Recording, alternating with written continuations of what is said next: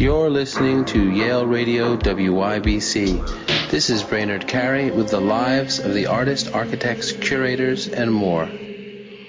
Today on our show, I'm talking with Susan Dorey. Susan, thanks so much for being with me today. Hi, thank you so much for having me. Susan, let's talk about your show, Spontaneous Sights. We're talking on March 2nd in 2023, and this show is running for another week until March 11th in 2023. This is a show that's well. Let's talk about just the title to begin with. Spontaneous Sights. I love that title and feel like that's almost a way I'd like to live or something. Can you tell me about the title and how that relates to the work? Sure. Right. Well, thanks. Yes, Spontaneous Sights. I guess it refers mostly to really when, especially in the studio, it seems that everything seems to come together, kind of these moments of clarity in the studio, kind of when the stars align and you just kind of know, you have this kind of knowing that what you're up to is, you're going in the right direction, really kind of the things that keep us working and seeking, really. And so let's to move a little into that and go through some of them. There's one called Polestar 1, and these are, of course, heavily geometric paintings in some ways, although the forms seem almost organic sometimes. This is acrylic on canvas and is about 5 by 5 feet. It seems that part of what's happening here is there's all these things happening with space, right? A maze is sort of flat, or how I think of it, right? Like pencil mazes, the kind of ones you'd move through with, by drawing. But this has, it seems to be a tremendous amount of depth, almost like different windows or dividers. Like we're going back and forth in what seems like almost an optical illusion, right? Yeah. Well, yeah. I guess I should probably talk about a big inspiration for this work.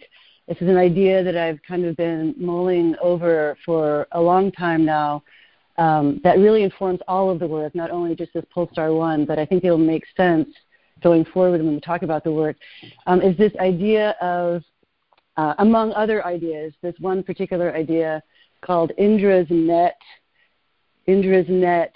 It's kind of an idea, like a metaphor in Eastern philosophy that is an attempt, kind of a humble attempt to, describe the universe, the infinite, right? So it's this, you imagine a net that is, vast, it's endless, and at each intersection of the net, there is a knot, and at each of those knots that ties the net together, there hangs a crystal jewel, a clear crystal jewel, and then, so, there are just infinite numbers of these jewels that are then responding to any kind of movement. They're reflecting each other. It's just such a mind-blowing metaphor that I've never really been able to, kind of get my mind around how I would bring it to the studio work. But that's something that's happening in a lot of this work. Especially this kind of front, this kind of net, this kind of grid, this kind of veiled front kind of top surface. The things that are going underneath, as far as like the geometry and the kind of pushing and the pulling, it's really very much so about color relationship and very much so about kind of process. So as the work is developing, go ahead. No, you go on. I want to ask you more about process, but go on. As the work is developing. Well, it's just like I have these ideas of, what I think that I want to do. I have this palette that I think that I want to do. This is kind of referring more to process.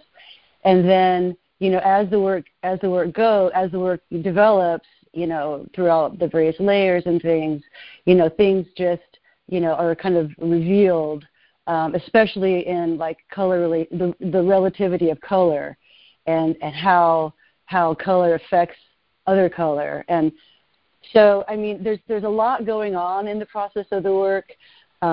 This painting in particular, I was really trying to have a very limited palette, which, as you can see, I mean, people who are listening can't see the work, didn't really happen because of the way the color activated. And for the listeners, there's links here and images so they can see some of what we're talking about. But yeah, it's always kind of, to talk about work is so different to hear it than to see it at the same time. I think to talk a little bit more about those layers and that kind of infinite quality, I think is really interesting, because you're also beginning to talk about kind of color theory, right? To look at one like meshing, right, is 60, another acrylic on canvas, 60 by 52. These are really large pieces. So here, yeah, there's that kind of infinite space you're talking about, which also is something that the kind of color field artists and artists that are using geometry, from Joseph Albers to Andy Albers to so many others, are reaching for that a little bit, aren't they? Isn't there this thing of this idea of there being kind of limitless space, of the painting, the picture plane being a space that you can kind of walk into endlessly. I mean, of course, Kusama's very well known Infinity Room is an aspect of that, right? Right, exactly. Yeah, and I'm happy you mentioned the Albers, because I really relate to his the interaction of color, that kind of pedagogical book that it just really lays it out. I mean, just the relation, the relativity of color, right? I mean, color as relational. At any given time, color can make and have numerous readings or takes, right? Depending on light, depending what color's next to it.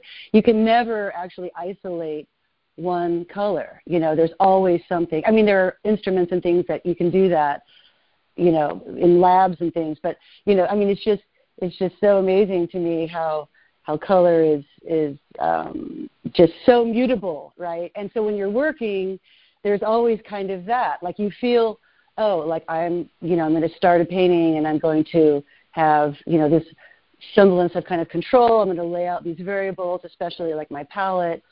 But then as you get going, it's just kind of like all hell breaks loose. And so, yeah, I love that. I love that Joseph Albers and Andy Albers with her weavings and all of her work, super inspirational.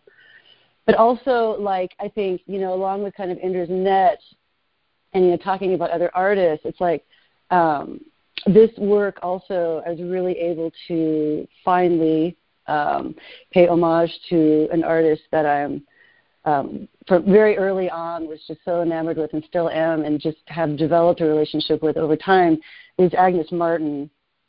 And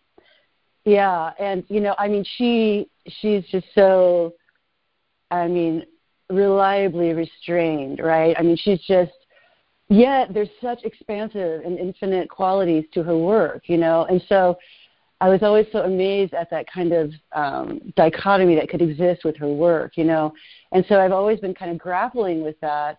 And then, me, I'm just like an absolute, her minimalist, and, me, I'm an absolute, especially with color, I'm a total maximalist.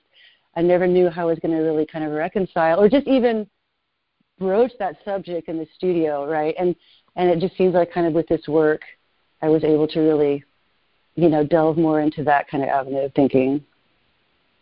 Yeah, that's so interesting, and Agnes Martin is of course such an influential figure that makes sense. And there's an interpretation here, of course, that's as with any artist, a kind of vision that's wholly yours, but drawing on those traditions is really fascinating to talk about. The painting Arena is one that's another large work, and not quite monochromatic, but there's not as many colors in this. I'd love to talk about this in relation to those artists that you just mentioned, and maybe even this painting made me think of, since we're referencing other things, painters like Bridget Riley, too, who, there's kind of an optical effect here. I don't know if that happened really with Agnes Martin, but your work has this almost sort of something hypnotic happening there, something almost, I don't know whether it's neurological or exactly what op art does, where sometimes paintings seem to kind of undulate or move. Right. Yeah, well, with Arena, that it was kind of an interesting shift in this body of work because there is a lot of underpainting, you know, and I do work in a lot of layers, but I was trying to kind of bring the underpainting more to the surface, kind of having this kind of more of a melding, more of a overall effect, and I knew I wanted to do that, and I knew that I wanted to have this idea of, and the images that have been taken of Arena, as all artwork, you know, I mean, you really can't see what I'm going to be speaking about super clearly. I work, you know, in all these different layers of acrylic paint that's been combined with mediums, and so it's, you know, kind of the consistency of house paint. So which is to say that when I do finally get to this final surface, this final layer, the color that is laid down, there's really quite a topography to the surface that, you know, photography can't really capture.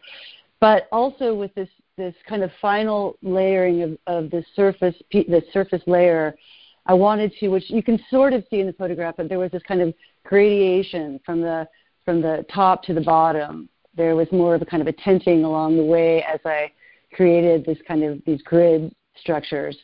So there's kind of more of a darker gradation at the bottom, and it becomes lighter at the top, which isn't totally captured in this photograph. But anyway, just in the sense of having, it's, you know, it definitely does have a more restrained kind of minimal quality, this painting.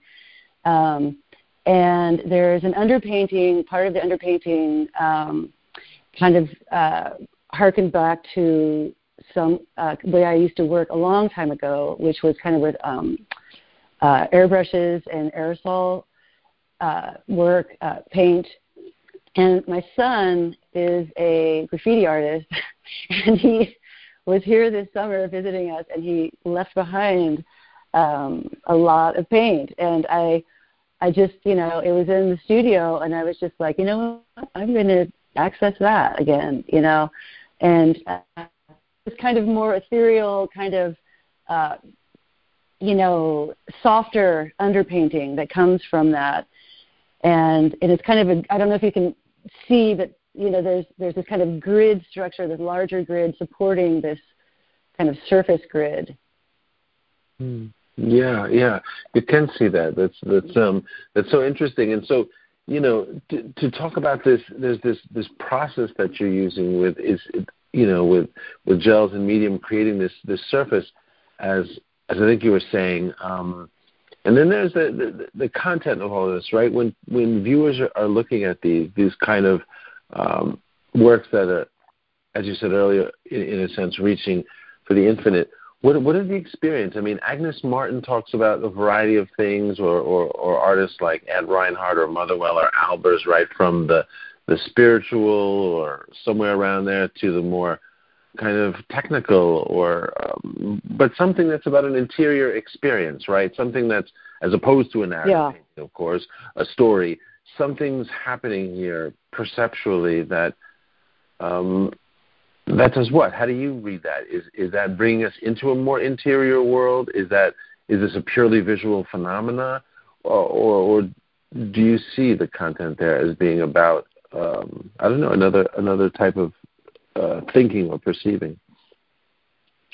Yeah, that's a really great question. I mean, I would hope for that. I would hope that the work can be a means for a more inward, you know, reflection for people, of course. I feel like, you know, there are kind of two parts of process for me in working. There's the process of, you know, I'm definitely a process painter, so what does that mean? You know, you think initially about materials, and which is huge. I mean, I'm a huge materials, you know, connoisseur. I mean, I love paint. I love, you know, all the ways, the different applications of paint, and that's kind of a continuity, kind of a thread and throughout all the different bodies of work that I've been doing is this kind of exploration with paint purely for its own sake, right? And so I feel like, you go into the studio, you have this idea of, I'm going to do these things, I'm going to set this out, and it's really important for me to have these kind of feelings, this kind of semblance of like control, where I'm like, this is what I'm going to do. These are the ideas I'm thinking about. I kind of put it all on the table. I lay everything out. But then it's kind of part two in the process, because as things begin to roll, I really do try to get out of my own way, in the sense of the mind, being an excellent servant, but a terrible master. I really try to get out. I have all the thinking on, front loaded, right? And then I try to kind of get out of my way, kind of, bring up a, internal kind of antenna and, try to come to a more receptive state. So, and then to see what happens, because there are a lot of things that happen that you can't plan. You don't know why it happened. People talk about like these kind of happy accidents, but I don't know if it really is that. I just feel like there's kind of a coming together of things that you can create an atmosphere where you're able to kind of tap into that. Right. That makes sense. And I'd like to speak about one more before we go, called The Secret Cave of the Heart 1, another painting that's part of this series that has a very different palette to it. And there's a couple of things happening there that I thought maybe we could address. One is the title, The Secret Cave of the Heart, seems very specific somehow. And this one with the reds and the colors seems kind of pulsing in a different way than the others. That's probably because of this palette, because of these particular colors. But yeah, do you want to comment on that title, and that this is an unusual palette here, right? Yeah, it's a really unusual palette for me. Red is so challenging for me, and it was really an attempt to kind of reconcile my reticence with working with red, and I feel like it was successful. I don't know if I'd do it again, but it was really kind of a wrangling on a lot of levels. The Secret Cave of the Heart is something that kind of, again, I'm really interested in kind of Eastern philosophy in a lot of levels, and it's this again, a more of a metaphor, kind of an idea to contemplate, where perhaps the secret cave of the heart is an area where, kind of that what animates us exists. So, whatever you want to call that. And so, that to me is just, again, pretty magical, and is something that just can take you a lot of different places, especially for me in the studio.